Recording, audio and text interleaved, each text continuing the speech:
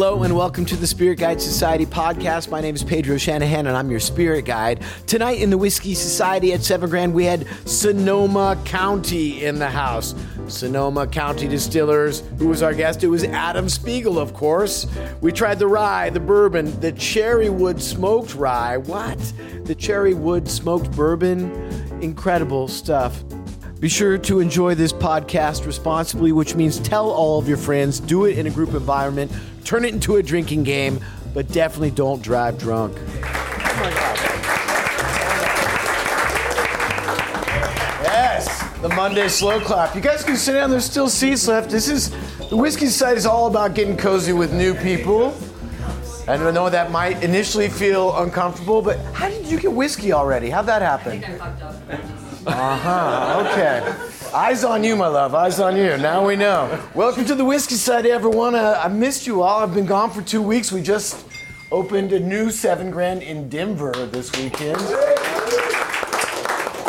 And let me tell you, drinking at that high of an altitude is a totally different ball game, all right? I mean, I haven't had a drink in 2 days and I'm still hungover, all right? Yeah. At any rate, if you're in Denver, please go check it out. It's right in the Dairy Block neighborhood down there, and it's an amazing new bar. And we'll be having a Whiskey Society out there soon, so we'll have to get you out. But you guys don't even have Colorado distribution yet. We're working on it. It's on our to-do list. It's a growing to-do list at this moment, but yeah. Well, I'm step closer. We're shooting vid tonight. You're not wearing socks. How can you get by with that? Well, you know, so when I started my own business, I decided I want to be able to dress the way I want to. That's right. So the guy downstairs said to take off my hat, so I kept it on. So I was like, I feel like a rebel, but at this point, socks are kind of, I don't know. Sorry. But deck shoes are good for the distillery, right? They are. Often the floor is wet. Well, and most of the time I'm wearing steel toes, so this is much better to actually get out and actually not have to be dealing with 15 pounds on my feet. Well, you guys, we are going to be delving into the world of craft distillation tonight. And we have Sonoma County in the house. So please give it up for Mr. Adam Spiegel. Hi. And Adam's a legit master distiller. And when we say that, we're actually referring to this very tiny still right here. Now We're all a master of tiny stills. Right. No, I mean, but this is for demonstration purposes. Ideally, yes. This is my test subject. We get a chance to walk around. TSA makes me take it out of the bag most of the time. They either think it's a bomb or a bong, so I have to explain distillation in like 5 minutes. It's like, here's the basic premise, go. But otherwise it works. Yeah. Right on. So, Adam, actually, this was one of your first kind of public events. Like, we had you in maybe 4 or 5 years ago. Yeah. Now? So when I first started, sort of the old time, we used to be called 1512 Spirits. So I started my business up in 2010. And I was self-distributed for the first couple years, which is sort of an interesting premise. And I used to just come down and sort of just like, while I was not distilling, I'd be selling booze out of the back of my car. And so I met Pedro, of course, and the group down here. And because so I always pull over when I see one of those cars. You're like, I like that car. It's very back heavy. But no, I mean, literally, I wanted to kind of get the LA market going. So I came down, and the very first people I came to was here. And so I did a presentation 5 years ago under that name, and it was fun to kind of see where we've been and where we're going. So I don't know if any of you were there at that time, but it's been really fun to kind of grow our business from what was about 784 square feet. We're at 6,000 square feet today. We'll be at 21,000 square feet by the end of the year. And that is massive expansion. Woo! What was 1512? So 1512 is the address of my old business partner's barbershop. So I met him at his I swear to God, I met him at his barbershop. He still cuts hair. So like when we split in 2013, he went back to cutting hair. It's on Polk and Pine Street in San Francisco. And I proceeded to continue the craft of whiskey. So that's been fun. Yeah. So where is your new distillery? Where you guys expanded? Are you in the same location or you moved? So if you could picture it, which it's really funny, we have really hopped down the block. So I started at 784 square feet. We're at 6,000 today. We moved about 150 feet. Then I moved another 150 feet to the building next door. So the cool part is the 21,000 square foot space is a 9,000 square foot barrel room, 12,000 square foot distillery, and we've got 25 foot ceilings. So that means my fermentation space can get bigger. I have a new still that came from Scotland, so we can we can increase our productions, which is really cool. And so you're right there in San Francisco, in the city? No, we're in a little town called Rohnert Park. Okay. So we're wedged between Petaluma and Santa Rosa. So if you're driving from San Francisco, just go over the Golden Gate Bridge, keep headed north, and we're best known for our casino. It's a massive casino. There's also an In-N-Out burger and a distillery, so it works out perfectly. Yeah. So you can gamble and you can eat and drink your whiskey, and life is good. Depends on how well it goes. Yes. Yeah.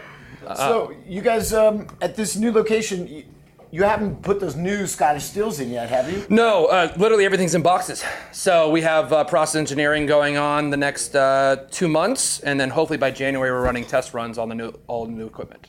Right. So I'm really excited. I mean, as a person who is literally started with a 15-gallon still, which eventually begat a 125-gallon still, and now 4 250-gallon stills, and then 4 250-gallon stills, and now a 3,000-gallon still, I've grown up a little bit.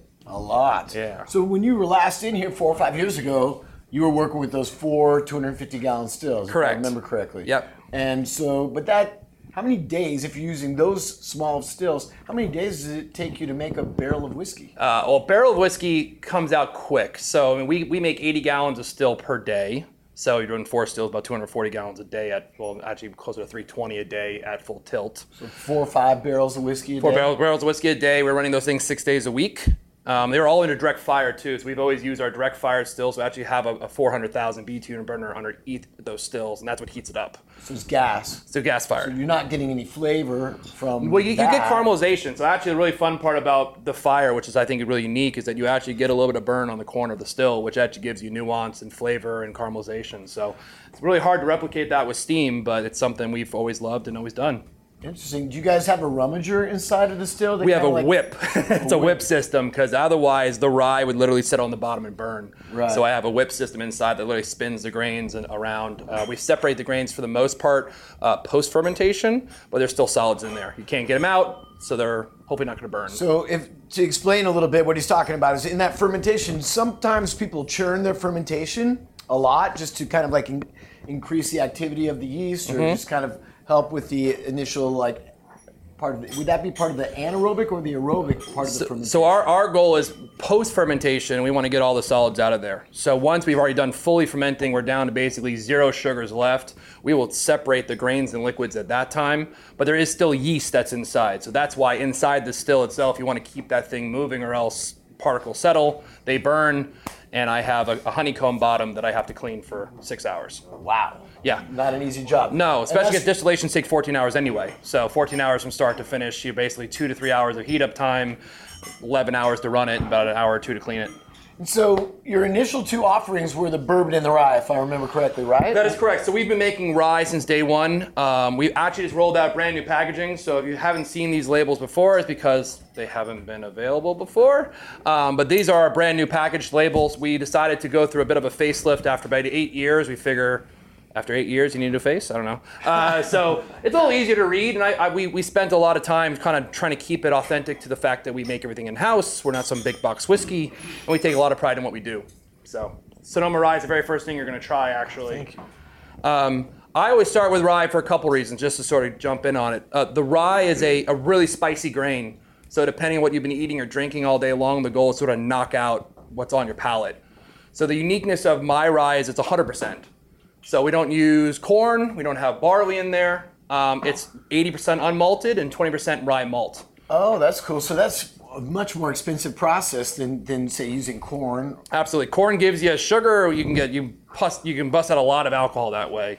The reality from my perspective is I want to make rye whiskey that tastes like rye bread. I want something that actually tastes like the thing that's in it. It's kind of a novel prospect. So new char American oak, we're using 30-gallon barrels and 53s. We did have some 15s that are starting to become dinosaured out. And then we do have the rye, 80% comes from California. So it's a raw rye straight out of the field, cleaned up. The rye malt that comes out of the UK. So as you go to try this rye, if you taste like hazelnut and chocolate and sort of the back, that's all the rye malt.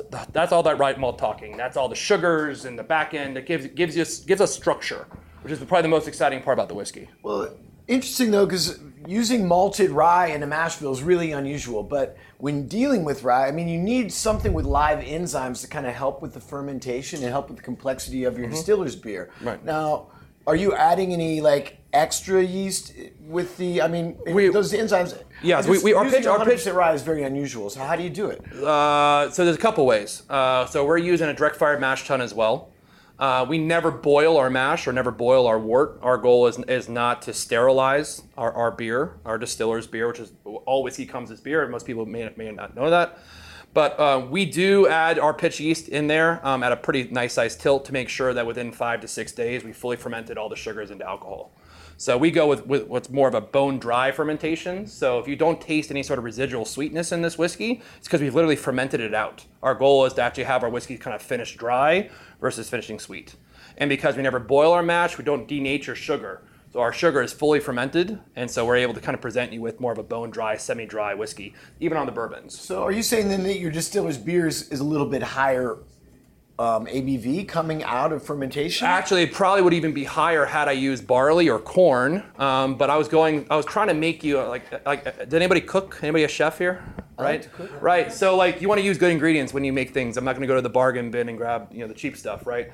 So I ideally found rye malt that is meant to really give you chocolate and sugar, but that's a flavor thing. That's not an alcohol producing thing. If I want to be super effective, I would use either synthetic enzymes, or I'd use corn, or I'd use barley, because barley converts everything. It's easy, it's cheap, and it works out well. But I wanted to give you something that actually balances the flavor a bit more. So if you all want to try this at the same time, this is the rye malt. This is the rye whiskey, 80% unmalted, 20% rye malt. Because we didn't use barley, it didn't go into single malt country, and we didn't use corn, so it didn't go into bourbon. So it's really sort of a singular flavor profile, which is very succinct in there. The other thing is we leave the ABV high. So most people may not recognize this is 93 proof. So 46.5% alcohol. Tingling you're getting, that's that higher proof going across the sides of your tongue. I always leave my ABVs high because I figure if you want to add ice, you can add ice. You want to add water, you can't take it out once it's in there. So it's kind of like hot sauce. Once it's in your food, it's in your food. And that higher alcohol content is going to push the flavor profile forward. It's just less water in your whiskey. Azim, what's your question, brother? So there's no synthetic enzymes? None. This is all just from the rye malt? Yeah, the rye malt. Yep, that's why we use 20%. It gives us what we need, get all that dynastic power to get us the power that we need in there too. And 4 to 5 days of fermentation, that's a pretty good long fermentation. It certainly could go longer. I have some friends who certainly ferment longer than that, especially if you're making like a single malt, you might want to let those things a little longer. From our perspective, I mean, we're hot and cold. It's Sonoma County, so think of wine country. The same reason why it's good for making wine, it's good for making whiskey. It's hot and cold and hot and cold. It's fog in the morning, 50 degrees every morning, about 75 to 100 during the middle of the summer, and back down to about 50 in the evening. So it's perfect for both fermentations, kind of keeping everything regulated, but it also is really good for barrels.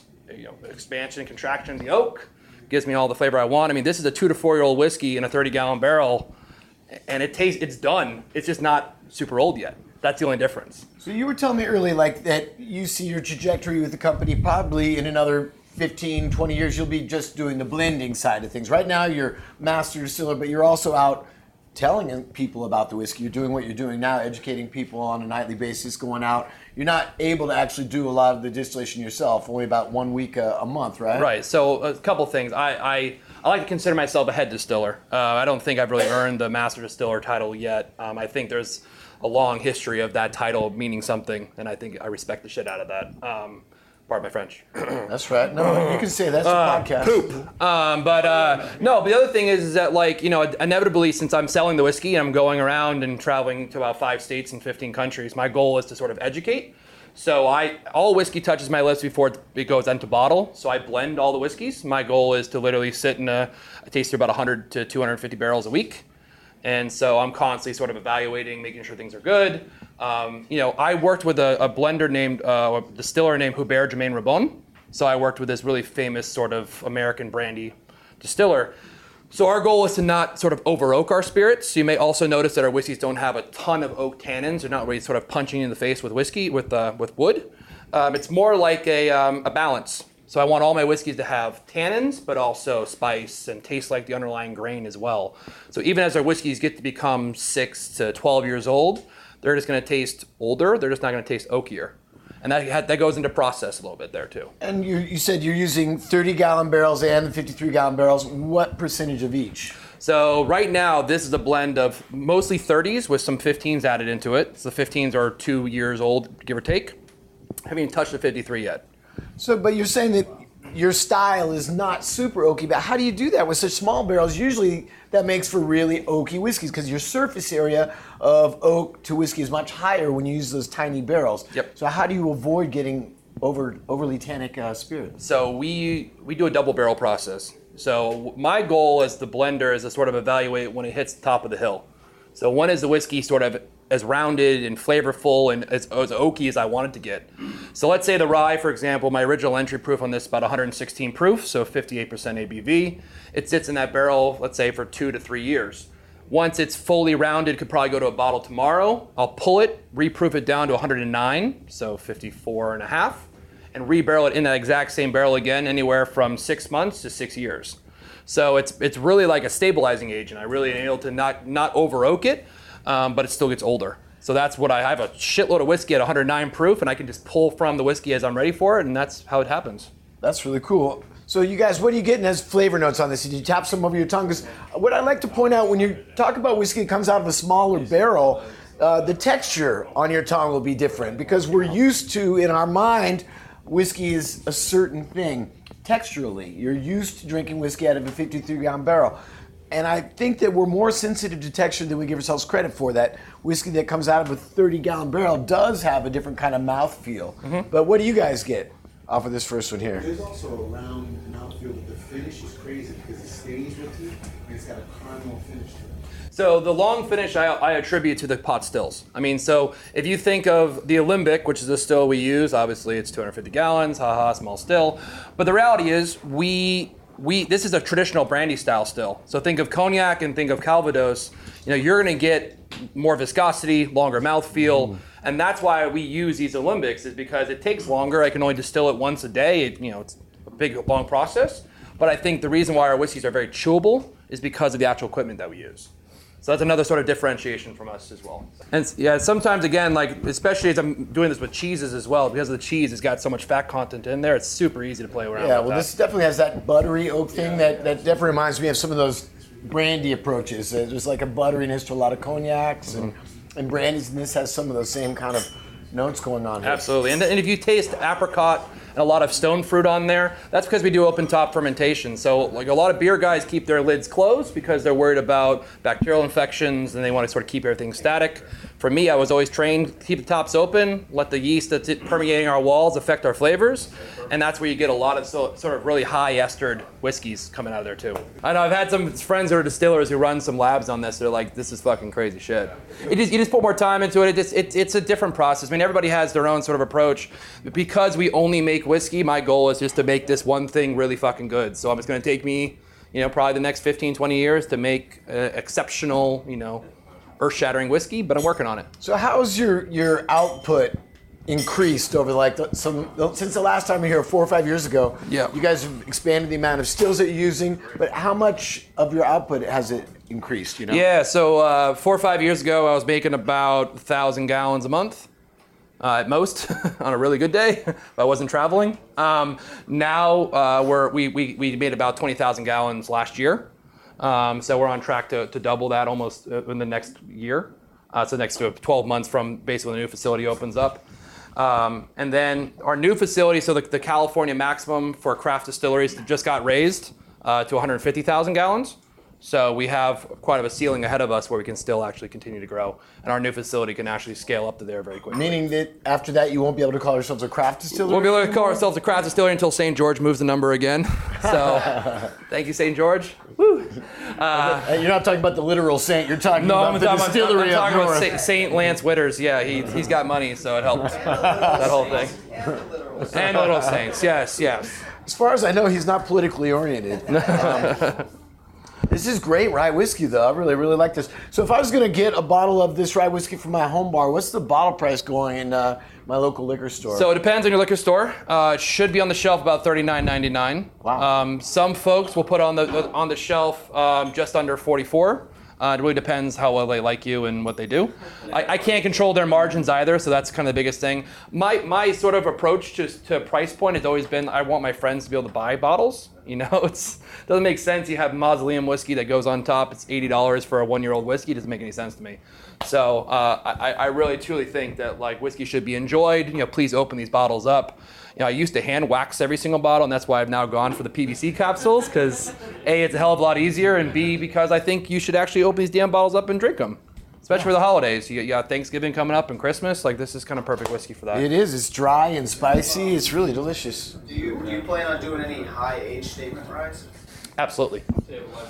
Absolutely. Yeah, so I have 53-gallon barrels, haven't even touched yet. The cool part is a 15-gallon barrel taught me how to do a 30. And a 30-gallon barrel taught me how to do a 53. So what the top of the hill looks like for a 53 is somewhere between 4 or 5 years before I even go into the double wood. So I have a long way to go on those. Ideally, we'll have all 4-year-old whiskey within the next 2 to 3 years. So at a minimum, we'll be all 4 years old. I also want to bring back more of the Bottled and Bond series. That's really a big thing for us as well. Figure why the fuck not? I mean, it's you know, these age statements are around for a reason. I think certainly if you're paying your hard-earned dollars, you should know how old your whiskey is. So, absolutely. Why the hell not? And so Stephanie just came around and handed you each a little tasting portion of the Sonoma bourbon. Sonoma bourbon. Right. So we used to make 3 bourbons. We called our bourbons West of Kentucky 1, 2, and 3. You might have recognized them. They used to have a Golden Gate Bridge on the front. West of Kentucky, because obviously I wanted to sort of teach the marketplace that like you can make bourbon anywhere in the United States and have to come from Kentucky. Kind of a big little to Kentucky as well. But our most popular bourbon of the 3 series was 2, which is my wheated bourbon. So this is, I really, really enjoy the hell out of Weller Antique, you know, also known as Pappy, depending on what age you buy it at. That was my cooking whiskey. Like I'm cooking at home, I have this sitting next to my stove in a glass. So this is 70% corn, 25% wheat, and 5% malted barley. So just that 5% malted barley is enough to give me everything I need. The cool part I also should point out as well, if you ever forget what I'm talking about, we're also super transparent as well. So on the glass, all our mash bills and where our grain source is all on the mash bill as well. Also non-GMO products for the most part as well.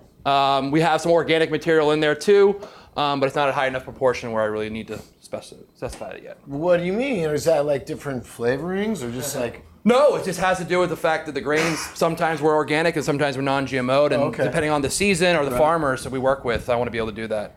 But this whiskey is really meant to be like a good sipping whiskey. I mean, you can put this into cocktails. It was certainly in the cocktail we all started with today, which, by the way, was fucking awesome.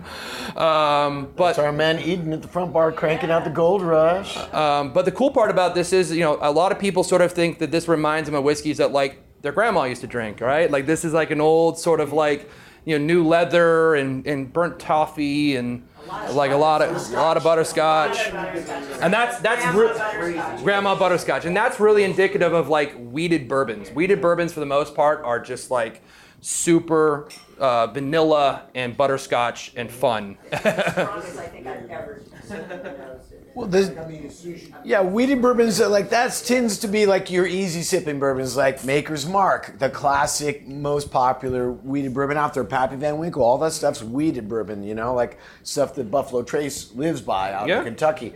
Where are you guys getting your wheat for this, and what's the percentage of wheat in your mash bill?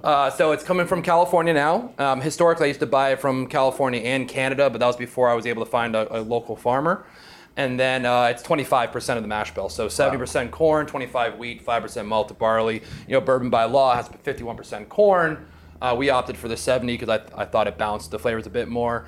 The secondary grain in bourbons really starts to pop out the flavors. So whatever your secondary grain is, and sometimes the tertiary, the third grain, is what sort of makes that whiskey what it is. Because corn does not really give you a ton of flavor. I mean, you can use heirloom varieties, and those certainly change the flavor profile. But I really believe at the end of the day, you know, this whiskey is made by that wheat, that butterscotchy sort of back end. Is this a sour? Not at all. So we do have a souring that occurs in the fermentation because the tops are open. You know, and this bourbon ferments for about 6 days.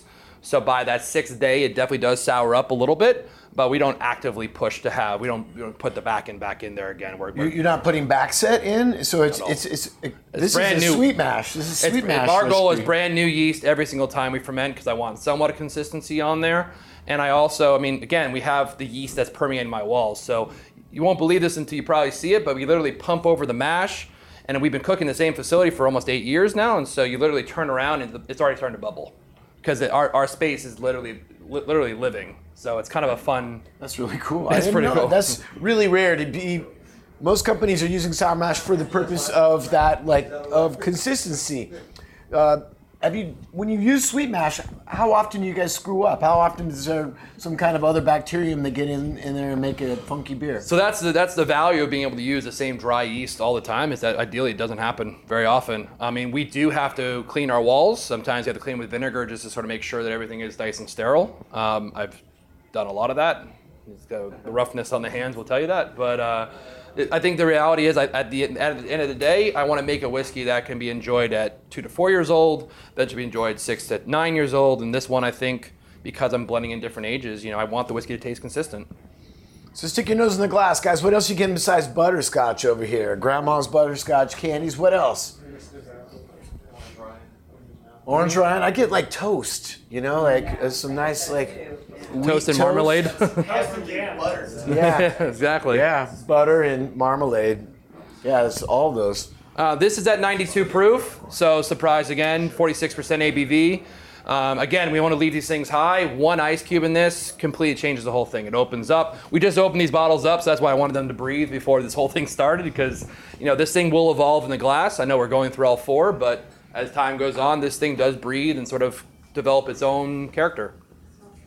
So what else are you guys getting as you tap it over that tongue? And again, look for architecture, look for texture. That's what I like to notice in these smaller barrels. It changes, because when you talk about different age, most of the time you're referring to a 53-gallon barrel, but now when we start talking about 30-gallon barrels and 15-gallon barrels, that changes the whole idea of what an age statement Well, means. and that's also the most fun part of my job, and also the most challenging, is consistency with that much of a library. So imagine having a bunch of really, really small vessels by which to control all my product, and then not having a gigantic barrel to hold a very one consistent, flavorful thing. It's like pulling off, it's like trying to find the right recipe in this huge library. It can be a real challenge. So that's part of the value of having that everything's stuck at 109 proof, and part of the 8 years of distilling so far. Mm-hmm. How am I doing so far? All right? Very cool. How much do you use it? 30-gallon barrels. Once. I do have a single malt, which I've never released before. It's still aging. It's about 3 to 4 years old right now. That's living in my used barrels right now. We also used to make a wheat whiskey back in the day. We called Second Chance Wheat, which we now call Sonoma Wheat. That'll be out again next year. And that lives in used barrels as well. So for the most part, the barrels have a second life. They just have not officially been released too much yet. I'm going to pass around some grains if you all can be nice and pass these around. So the next 2 whiskeys we're trying are seasonal releases. They come out once a year, either the spring or the fall. Both of them have a cherrywood smoked barley in them. So they both have either a stronger smoke or a lighter smoke texture to it. So the grains that we use, I'm actually passing around just so you can give a raw sense of it. It's a very, very kosher whiskey in itself.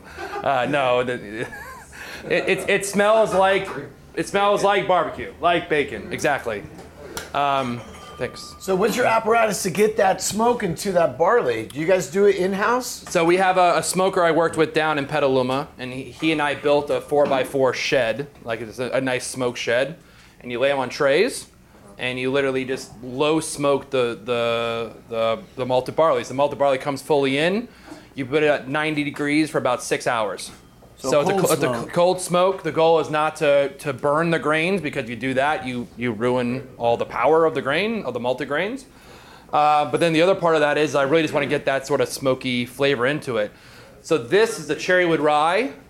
This is a whiskey that was developed to actually taste like this, which is a weird sort of premise. But I opened a barrel of Sonoma rye once, and it smelled like cherry soda. And I was like, how can I make you into a whiskey? So we already used the cherrywood smoked barley for the bourbon. So this is 80% rye. I threw in about 10% wheat, kind of give it like a vanilla, like the vanilla from vanilla cherry soda. And then cherrywood smoked barley is that last 10%. So as it goes around, you smell this bacony sort of expression. But if you dial it back below 10%, it becomes more like a modifier in a cocktail. More like, oh fuck, there's a maraschino in my glass, which is really what I was going for, right? So it's also, a lot of rum drinkers tend to like it too. It has this really sort of viscous, sort of rummy, kind of Amaro sort of a flavor going there too. So again, I think the rye category, we're the first ones I've seen to kind of do stuff like this. So I just think the rye category is a fairly static one. You think of Old Overholt and you think of Rittenhouse Rye. And to make something that's different was really fun. And I was like, why the fuck not? And that's something that I think that we've seen in the craft distilling movement overall, is that how are these guys supposed to compete with the Jim Beams and the Heaven Hills out there? The only way is to make a product that's very, very different, so you can earn some shelf space with something that's truly unique. And that will come from... If you knock, you just don't know. It comes from like these different processes. So I've never had a cherry wood smoked whiskey before. What are you guys getting? How is this different from other whiskeys you've had? For me, it kind of smells like a tamarind. That's what I was Tamarind. Yeah. What else? What are you guys getting? Stick your nose in that glass. Azim, what are you getting? Like a Peach? Stone fruit? Yeah. A stinky, it makes you want a stinky cheese to pair with it? It's a fair point. Fucking Sonora. Totally get it. Come on down, Arizona. Anybody else? What are you guys getting off of this cherry wood smoked rye? Yeah, so this comes out every spring. We happen to have all 4 of these products out now just because we had some labels, upgrades, and Young's was having some problems. So now that we're finally all out, we have all 4 of these out. This is on the shelf for about $49.99. So it's a slightly different price point. I think it's still within the realm of possibility to pick it up and drink it. But should be just shy of $50. Right on. In very limited release. You only do this a couple times a year? Yeah, or just once a year? Just once a year. So the Cherrywood Rye now comes out in the spring. It's out now. It'll be out again in March. LA has 50 cases, and Mimi's in charge of that. Is Mimi in the corner? Hi. All right. She's in charge of my allocation, so she'll be telling us where we're going with those. But my guess would be most likely like High Times, Mission, some of the local shops that you might want to find. If you like it, please ask for it by name. That's the best way to do it. We're available through Young, so anybody can pick us up. I have a question. Where do you get your rye? Is it like Central Valley? So we actually get closer to like the Red Hook area, so up a little higher up, Red Bluff area. If you think about just north of Sacramento. Okay. Yeah, So you're not- little colder environments up there. Okay, so you're not getting it like the Modesto rye? Not at all. Corbin Cash. Yeah, I know the Corbin Cash guys very well, and sometimes they will source the Merced rye that they have. And sometimes they actually provide the seed for it because there's a lot of issues about rights of ownership for the seed. So sometimes they provide their Merced rye and actually grow it up in Red Bluff. But yeah, I have used that in the past as well. But again, I think the consistency comes in the technique and the stills and the fermentations. Well, I just tasted some of that rye. I mean, the barley, the smoked barley is delicious, yeah. Like beef jerky. Yeah. Yeah, chocolate covered cherries. Yep. Beef jerky, that's it, yeah, right. You're welcome. I know, right? And this was ideally supposed to taste a little bit like a Manhattan, right? So you can put this into a Sazerac or a Vieux Carré or an old fashioned or Manhattan. It's all there. Yeah, it's all there. And I don't shy away from cocktails. I figure it's like if you want to drink whiskey in a cocktail, it might as well be good whiskey. Have 2 good drinks a night rather than 3 shitty ones. No, this is really nice. And you guys, I'm starting to see a pattern. There seems to be a really oaky dryness to every one of these expressions. To me, there's that, you can definitely feel that kind of like brandy influence going on here for sure. Thanks. Yeah, it's one of my favorite whiskeys. I hate to say I love certain whiskeys. Everyone kind of asks me, like, what's your favorite? It's like this one happens to just, I like it a lot. Gets good grades in school. Yeah, really interesting and very unique. I don't know of any other cherry wood smoked whiskeys that are out there. So a very unique expression. Right. Something to get for your home bar that's just I would. off the beaten path, And I totally agree that this would be just great on the rocks. I don't need to make a Manhattan out of it. It does have that Amaro character, that earthiness that would work all by itself as a great sipper. I was doing a tasting once and I didn't have any ingredients for a cocktail, so I just did cherrywood rye, ice, and then there's a chocolate mole bitters from Bittermans. I did like 1 drop of bitter on there. I was like, here you go. Bam. You're a cocktail master. Key. Yeah, no, it's not. Yeah, or shrub. I mean, you do shrubs. You can do ginger beer. I mean, again, like the goal is to have fun with it, right? I mean, you're gonna be drinking for a while. Might as well. Well, Stephanie's gonna come around now with the cherrywood smoked bourbon. Right. So show her a glass that's empty. Make it easy on her. I would just use the same glass you just used again, and if it's not empty, obviously either or the ones are fine too. It's a hard world. Sometimes you either have to drink your whiskey or pitch it. But well, we made more. Decision. They happen to be here, Yes. and obviously the 7 Grand's got our stuff here too. So if you guys like them, please feel free to drink them. So what inspired you to use cherrywood specifically? Is it just those cherry notes? You actually get those fruit notes out of the wood? So, 2 things. One is that I used to buy it from Brees. So Brees just made a bunch of cherrywood smoked barley, and we loved it. And then 2 is that they actually grow cherry trees all around us, and especially in Stockton, California, which is right near us as well. So the reality is that you get a little bit of terroir, you get a little bit of the local flavor from what happens around the tree. That's Salt really cool. and brine and minerality. It's great. real. I wish I could fake it. It's fucking real. That's really, really cool. Now, the bourbon mash bill for the cherrywood smoked, how much of this smoked barley are you using in this bourbon mash? Yeah, so on this one, I dial up the cherrywood smoke. So the first one has 10% cherrywood smoke. This one has 13%. I dialed it up for a couple reasons. One is that this one is supposed to have the smoke up front, whereas the cherrywood rye is supposed to have the smoke on the finish. So for those who like sort of peatier scotches or like smokier whiskeys, I think this is a really good sort of American liaison because you get a chance to sort of chew on your smoke, but it's also a bit more balanced. It's not like an Octomore where I'm feeling like you're really sort of overdoing the smoke. I want it to be balanced. So this used to be called West of Kentucky No. 1. It was the first bourbon I made, so hence the 1. But I think it's a good one. I don't know. I mean, Jim Murray liked it too recently, which was a nice surprise. I didn't know that, but I got it. I got a book. I got a book in the mail. It's like, you got a 95. I was like, thanks. That's amazing. Congratulations. It was a fun surprise. That's really, really cool. Yeah. Now, So but you're saying that this used to be called that, meaning that this is some of that whiskey that you used to be releasing, Absolutely. and now you've used some of that more mature stock that you didn't sell to blend into this? a little bit both. So it used to be West of Kentucky 1, and then it's the same everything, but we changed the name. We release only this now once a year versus whenever the whiskey was ready, I used to release it.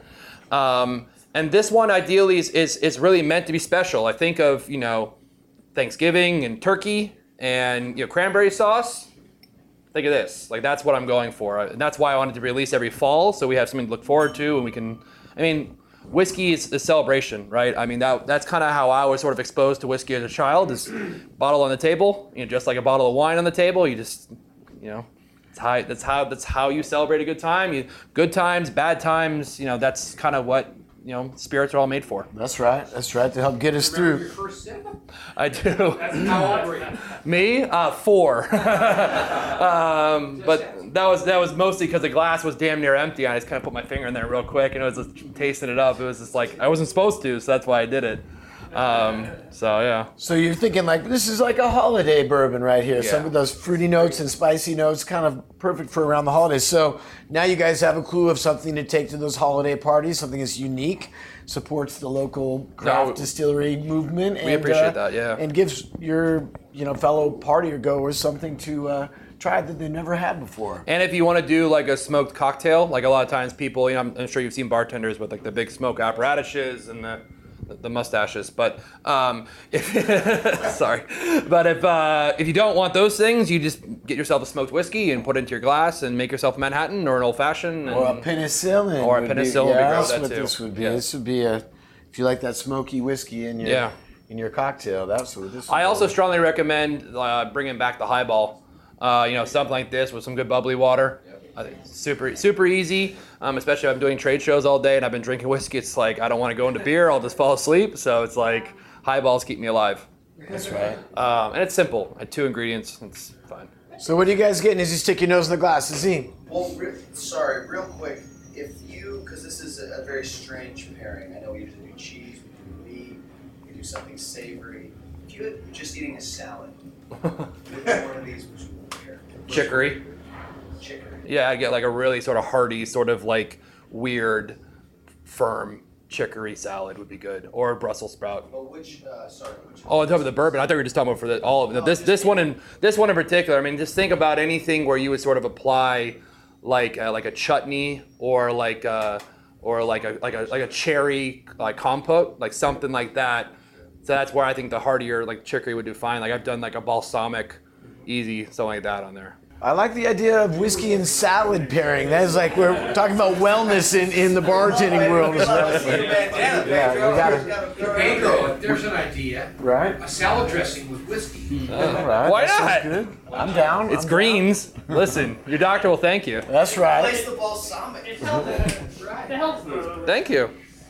And this one to me, again, I think it's just fun and sort of different. And, you know, I had someone recently tell me to make this into a candle. I thought that was kind of a cool freaking idea, too. Man, that happens. Why the fuck not? I don't know.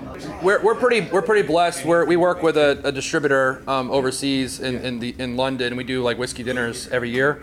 And we do a lot of like, I've done one before with a cherrywood rye, more like the gamier meats, like deer or venison. Like venison does really well. Boar, like a boar ragu with that does really well too. Just think of acidity. Like I think of acidity and dryness. It's kind of easy. This is sort of my Malbec Tempranillo style wine. So did I do all right? Yeah. Cool? Yeah, this is gorgeous. Thank you.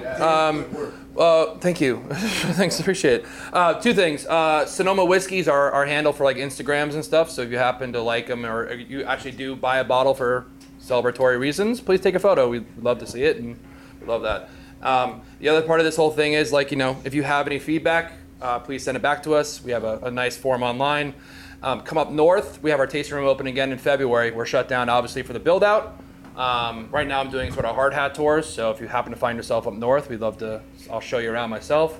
But eventually we'll have our full-fledged tasting room open again too. That's really cool. That's where I'll be able to do a lot of really cool expressions and finishes. I did a port barrel finish in this once that was absolutely phenomenal. So slowly the California whiskey trail will be formed here. It's coming, why not? I mean, Sonoma County, we've got about 15, 20 distilleries up there. I mean, most people think of like the Charbets of the world. There's Spirit Works is up in that area too. So it's there's a bunch of smaller folks, but Oxbow, yeah, that's Napa Valley. Yeah, Arthur Hartunian. Right on. Yeah, so it's cool. But thank you all very much for the taste. Yeah, let's give it up for Mr. Adam Spiegel from Sonoma County Distilling. Sonoma Distilling. Wow. Very amazing. Amazing stuff. Thank you for listening to the podcast. If you like what you heard, please head over to Apple Podcasts and give us a 5-star rating and review. The Spirit Guide Society is a Spirit Adventures production in association with Bitten from the Apple Productions. Special thanks to Tone Mesa for their post-production and audio services. The show was produced by Andrew Apple and me, Pedro Shanahan. Executive producer, Andrew Abrahamson. Be sure to like us on Facebook and follow us on Twitter and Instagram at Spirit Guide SOC. We'll be there to answer any questions you have, share what we're drinking, and more. And if you're still thirsty, you can always find more episodes of the show wherever you get your podcasts. Be sure to always drink responsibly. That means don't drink to forget, drink to remember.